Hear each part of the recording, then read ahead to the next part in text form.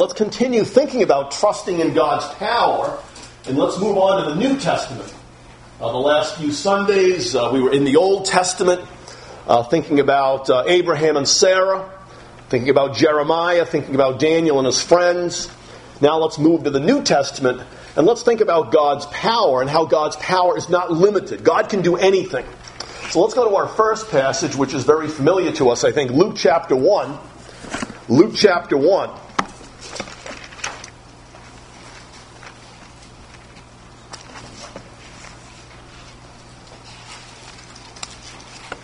Things might be impossible for us, and rightly so. Our power is limited. We are not almighty. We are not omnipotent. We do not possess all wisdom. We do not have all knowledge. But there is one who is omnipotent. There is one who has all knowledge. There is one who is all wise, and that's God. So we should not be surprised that nothing is too hard for God, especially in view of the fact that we're weak. And things are hard for us. So there in Luke chapter 1, this is the account of the angel Gabriel appearing to Mary. And at first Mary was quite stunned, quite shocked. What manner of greeting is this? And then the good news comes. This is Luke chapter 1, verse 30. Then the angel said to Mary, "Do not be afraid, Mary, for you have found favor. You have found grace with God." In other words, God is interested in you. You're special to God. God has noticed you. Verse 31, "And behold, you will conceive in your womb and bring forth a son. And you shall call his name Jesus." The name Jesus is special. It means God saves, or God is salvation. Verse 32 and 33 tells us about the greatness of this son that will be born to Mary. "He will be great, and he will be called the Son of the Highest. And the Lord God will give him the throne of his father David.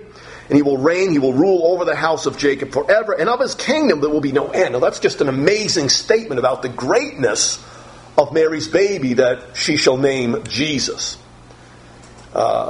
Through Jesus, the Davidic dynasty will be raised up again. He will actually rule and reign as a king. He will be a continuation, or you might say a revival and a continuation of David's rule and David's dynasty. And as you know, in the Old Testament, God made the promise that there would be a descendant of David who would occupy David's throne and rule and reign forever. And here's this child that will be born from Mary who fits that description. Verse 33, "He'll rule and reign over the house of Jacob, and of his kingdom there will be no end." So he'll be an eternal ruler. And so Mary now has a question. She knows she's a virgin. She's not married. She has not had intimacy with a man. So she has a question. Verse 34, "Then Mary said to the angel, 'Well, how can this be, since I do not know a man?'" Mary knows the process of human procreation. She understands that. And she just doesn't know how this is going to be. She's not doubting God. She's not saying, "God, you can't do it." She's not saying it won't come to pass, but she's just asking God, "How? Lord, how do you plan to do this?" Because I'd sure like to know, is Mary's thinking here. And so the angel answered, verse 35, "Then the angel answered and said to her, 'The Holy Spirit will come upon you, and the power of the highest,'" that's the power of God, the power of the highest.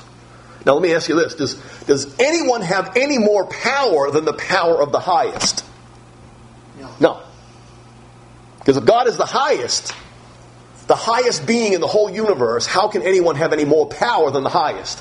How can anyone have any more power than the greatest? So the angel says to Mary, "The Holy Spirit will come upon you, and the power of the highest will overshadow you." In other words, the power of the highest will envelop you, will surround you, will engulf you. "Therefore also that Holy One who is to be born will be called the Son of God." So the angel essentially says to Mary, "You remain a virgin, but don't worry about anything. My power, my Holy Spirit and my power will take care of what is impossible for you, or what is totally unheard of among human beings."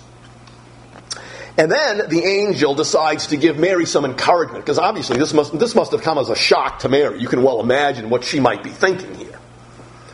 And so here's some encouragement. Verse 36, and it's interesting how God encourages people. He knows their needs, he knows what they're thinking, and he comes along and encourages Mary and says in verse 36, now indeed, Elizabeth, your relative, has also conceived a son in her old age. And this is now the 6th month for her who was called barren. So here's the word of encouragement. Mary, you have a relative, a cousin named Elizabeth, and you know she's getting well along in years, and you know that she and her husband Zacharias have been wanting to have a baby all their life. They've been praying about that, but they have not been able to have a child. And so the good news to Mary, to encourage her that God will surely do for her some great thing, because look at what God's doing in the life of her cousin Elizabeth. Elizabeth, well advanced in age, well past the normal age of having children, the good news comes. She's already 6 months along in her pregnancy. And here comes verse 37 as an explanation. For, you notice that little word for that indicates an explanation. For with God, nothing. Now what does nothing mean? It means nothing. Absolutely nothing. Nada. Zero. Zilch. Nothing will be impossible. That's great news. That's the kind of God we love. That's the kind of God we worship. That's the kind of God in whom we trust. Nothing will be impossible. So then, that means, is it possible for God to give some sort of rebirth to this church and a real revival here and help this church to grow? Of course. Nothing is impossible for God. Do you have some problem, some difficulty in your life? Pray to God. Ask God to take over. Ask God to guide you and direct you and help you and resolve the situation.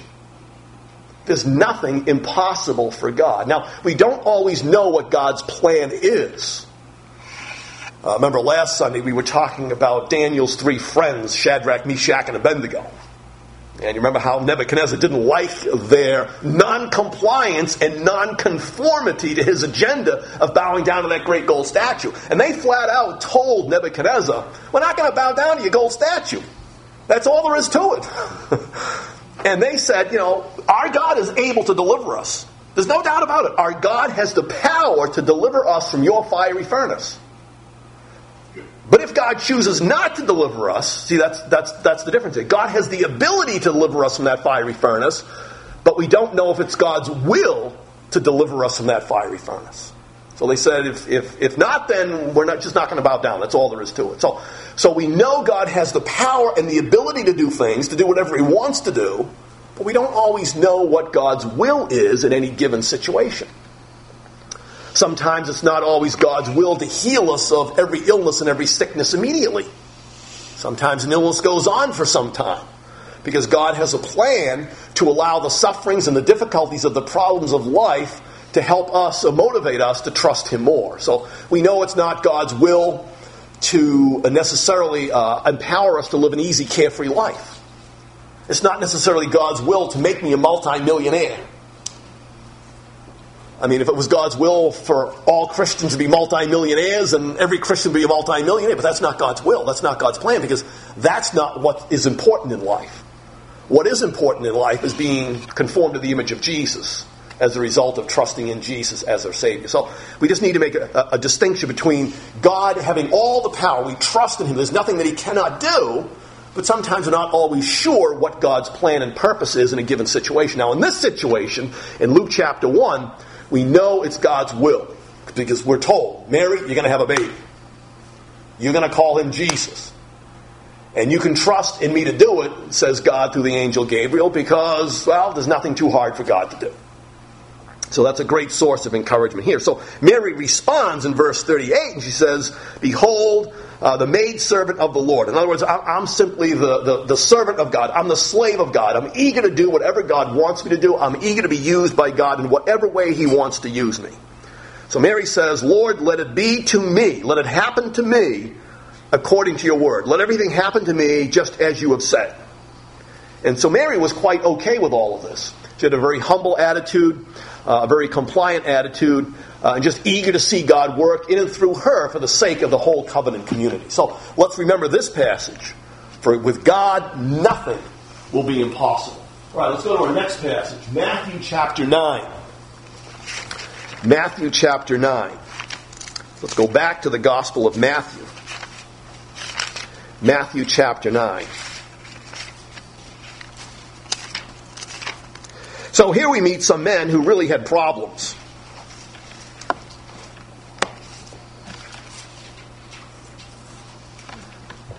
They were blind. And you can imagine how hard it must have been back at that time to be blind. You probably couldn't work. And to my knowledge, there was no real welfare program or anything special for blind people. I suppose many of them just often begged and depended upon other people for charity. So they certainly had a need. They certainly had a problem. And they certainly wanted to be alleviated of their blindness. They just loved to have the gift of sight. I don't think we're told here whether they were born blind and they've always been blind, or at one time they had the gift of sight and they became blind. That's not really stated here. But notice, if you will, if you're there in Matthew chapter 9, notice verse 27. When Jesus departed from there, 2 blind men followed him, crying out and saying, "Son of David, have mercy on us." Now, why do you think they were following Jesus? Because they knew Jesus could do something for them. They looked at Jesus and they were hopeful. Perhaps before they were full of despair. But Jesus came on the scene with his public ministry. And Jesus started doing all kinds of ministry and showing mercy in all kinds of human suffering. And also, notice they say they cried out. In other words, they weren't bashful, they weren't whispering, they were really speaking up, "Son of David." Now, I find that very interesting. They're calling out to Jesus and saying, "Jesus, you are the Son of David." What do you think that means? Remember back in Luke chapter 1, the announcement of the angel Gabriel to Mary, "You're going to have a son. He shall be the Son of the Highest, and the Lord God will give him the throne of his father David." And of course, the Old Testament understanding of the coming of the Messiah would be that the Messiah would be a descendant of David. He would be born in the city of David, the city of Bethlehem. So I believe these 2 blind men are in effect saying, when they call Jesus, "Thou Son of David," they're in effect saying, "We believe you are the Messiah.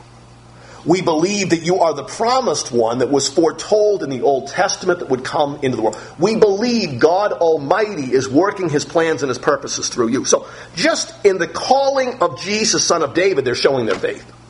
And they have great faith. They've been following Jesus, been crying out, "Son of David, have mercy, have compassion on us." It also means they believe that God's compassion, God's mercy, God's love, God's grace is being channeled through this Son of David, Jesus Christ. So, verse 28, when they had come into the house, the blind men came to Jesus and said to him, Jesus said to them, "Do you believe that I am able to do this?" Now, Jesus knows exactly what they want. He knows they want the gift of eyesight. So Jesus asks him, "Do you believe that I am able, that I am powerful enough, that I am capable, that I am competent to do this great thing that you want done, to have your eyesight restored?" And they said to him, "Yes, Lord." That means, yeah, we believe. We believe you're able. You're able to do this. So then verse 29, Jesus touched their eyes, saying, "According to your what? According to your faith, let it be to you." These men believe. Jesus saw their faith. Jesus appreciated their faith. And every time I read my Bible and we have an instance of faith coming up, and just so many passages where Jesus compliments people for their faith. Jesus loves your faith. He loves my faith. He enjoys it. He delights in it. So, verse 30, their eyes were opened. And Jesus sternly warned them, saying, "See that no one knows it." Well, that's going to be kind of hard. I'm sure a lot of people knew these guys were blind. They couldn't see. They couldn't work. They had a hard time. They needed help getting around. And all of a sudden they can see. They get the gift of eyesight. And they don't need any help anymore. That's going to be kind of hard to hide. Somehow Jesus says, "See that no one knows it." But when they departed, they spread the news abroad about Jesus and all that he did for them throughout the country. I often wondered, why did Jesus tell them, make sure nobody knows about it? I don't know. I've often wondered, did Jesus say that just so they would be all the more motivated to go out and tell everybody? Did he say that to them to kind of curb their enthusiasm? Because Jesus did not want people to take hold of him and make him king by force. Because Jesus knows the plan of God right now is to go to the cross. When he comes back the second time, he'll be installed as king in Jerusalem. So again, just an encouraging passage. We see the faith of these blind men who, as they stand before the Lord Jesus, are able to say with a straight faith and in sincerity of heart, yes, Lord, we believe you are able. And that's what we need to say to God. In view of our problems, even in view of our church and wanting to grow, Lord, you are able. We believe you are able. Now show us what you want us to do. What is our part? What is our responsibility? Let's go to another passage. And this is Jesus in the Garden of Gethsemane. If you will, go to Mark 14. Mark 14. So just go over to your next gospel, Mark chapter 14. So Jesus is in the Garden of Gethsemane here. You know, that's a hard situation for Jesus to get to this point. He's gone up to Jerusalem. His disciples are with him. So if you will, go to Mark chapter 14. Mark chapter 14, and maybe we'll begin the reading in verse 34. Mark 14, verse 34. Jesus said to them, that is his disciples, my soul is exceedingly sorrowful, even to death. Stay here and watch. Jesus went a little farther and fell on the ground and prayed that if it were possible, the hour might pass from him. So Jesus is thinking about the hour of suffering, the hour of crucifixion, the hour of agony, the hour of being handed into the power and the determination of sinful human beings that will crucify him. He's asking God, if it's possible, may this hour pass from me. Verse 36, and Jesus said, Abba, Father, all things are possible for you. So here Jesus, in this very difficult situation, confesses to God the Father, God, all things are possible for you. In other words, there's nothing you cannot do. But notice what Jesus says now. All things are possible for you. Take this cup away from me. That's Jesus' desire. On the one hand, Jesus in his flesh, and he had a real flesh and blood human body. He can really feel pain and agony and misery. He can feel the pain of rejection. He can feel the brutality of crucifixion. So he asks God the Father, take this cup of suffering away from me. Nevertheless, not what I will, but what you will. So yes, all things are possible for God, his heavenly Father, but it was not God's will that Jesus escape the cross. And by the way, I'm thankful Jesus went to the cross and was crucified there for me. So just another example or another passage where someone is confessing that all things are possible for God. God is not limited. He's not impotent. His hand is not short or slack to do whatever he wants to do. He truly is the omnipotent, almighty God of the universe for whom nothing is too hard. I think we have time for one more passage. Let's go to Hebrews, if you will.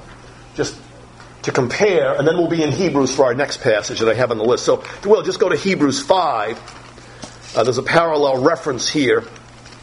Hebrews 5.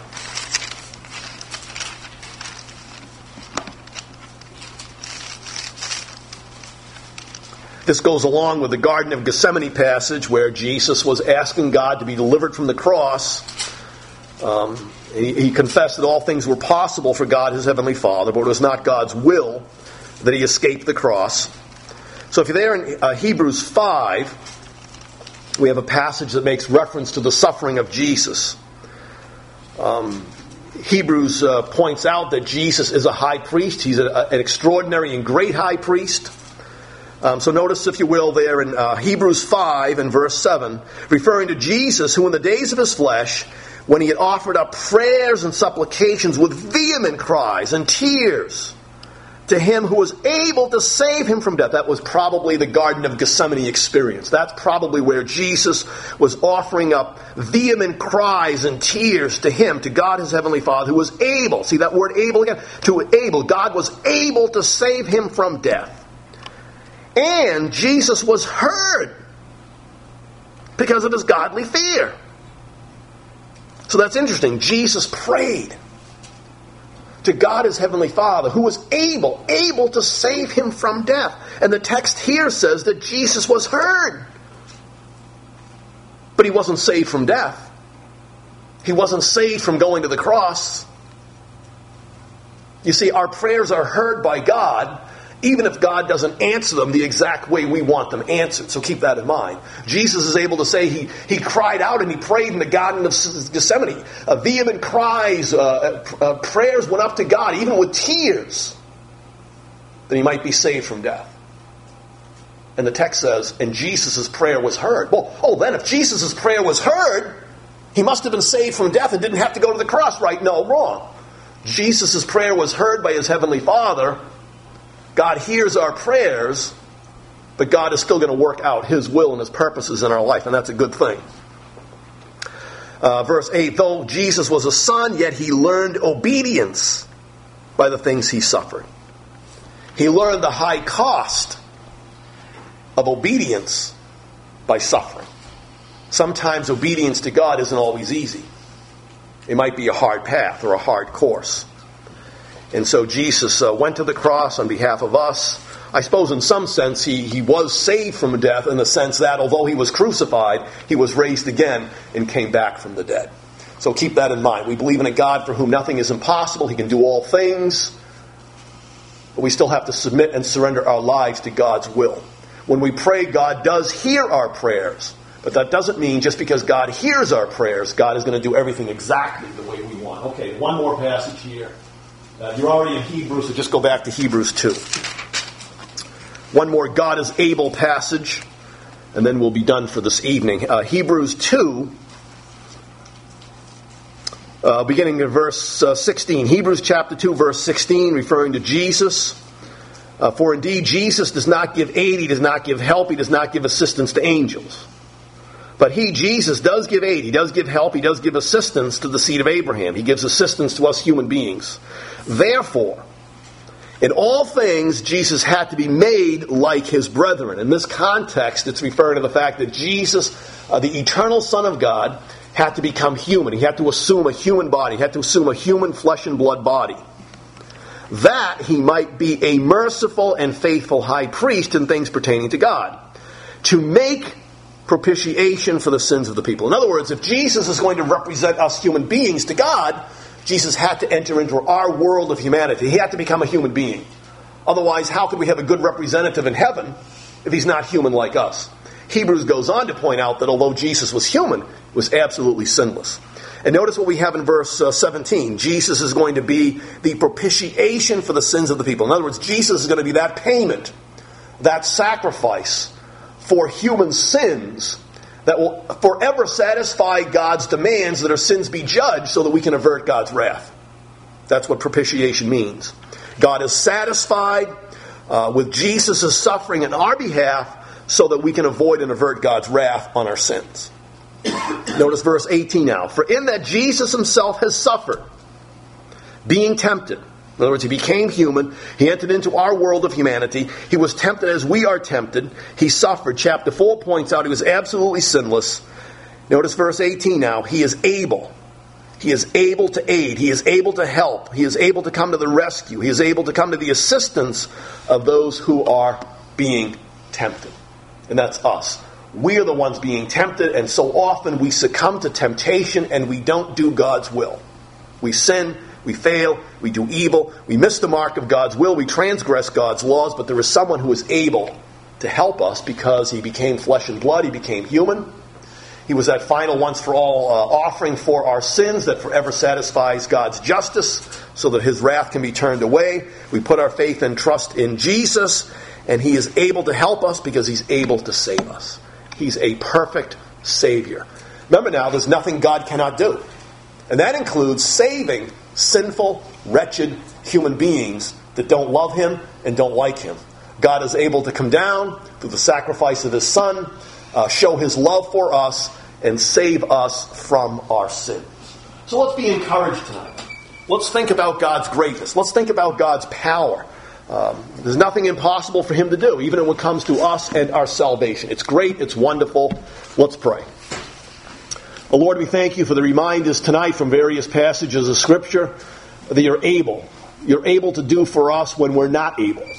When we're weak, we're frail, things seem overwhelming and impossible for us, Lord, we can turn to you, the omnipotent, almighty God of the universe, for whom nothing is too hard. So encourage us this evening, Lord, individually in our own personal lives and in our families. Encourage us as a congregation to keep trusting in you. And may we be zealous to do your work here and be dedicated to this ministry so that we can see your hand of blessing on our church, that it might grow for your great name's sake. We commit our lives to you and ask for your blessing this week. We pray in Jesus' name. Amen. Final hymn, 439. O thou in whose presence my soul takes delight. That's maybe the heart of worship, delighting in God, delighting in his presence. 439. Let's sing the first, the second, and the last. 439.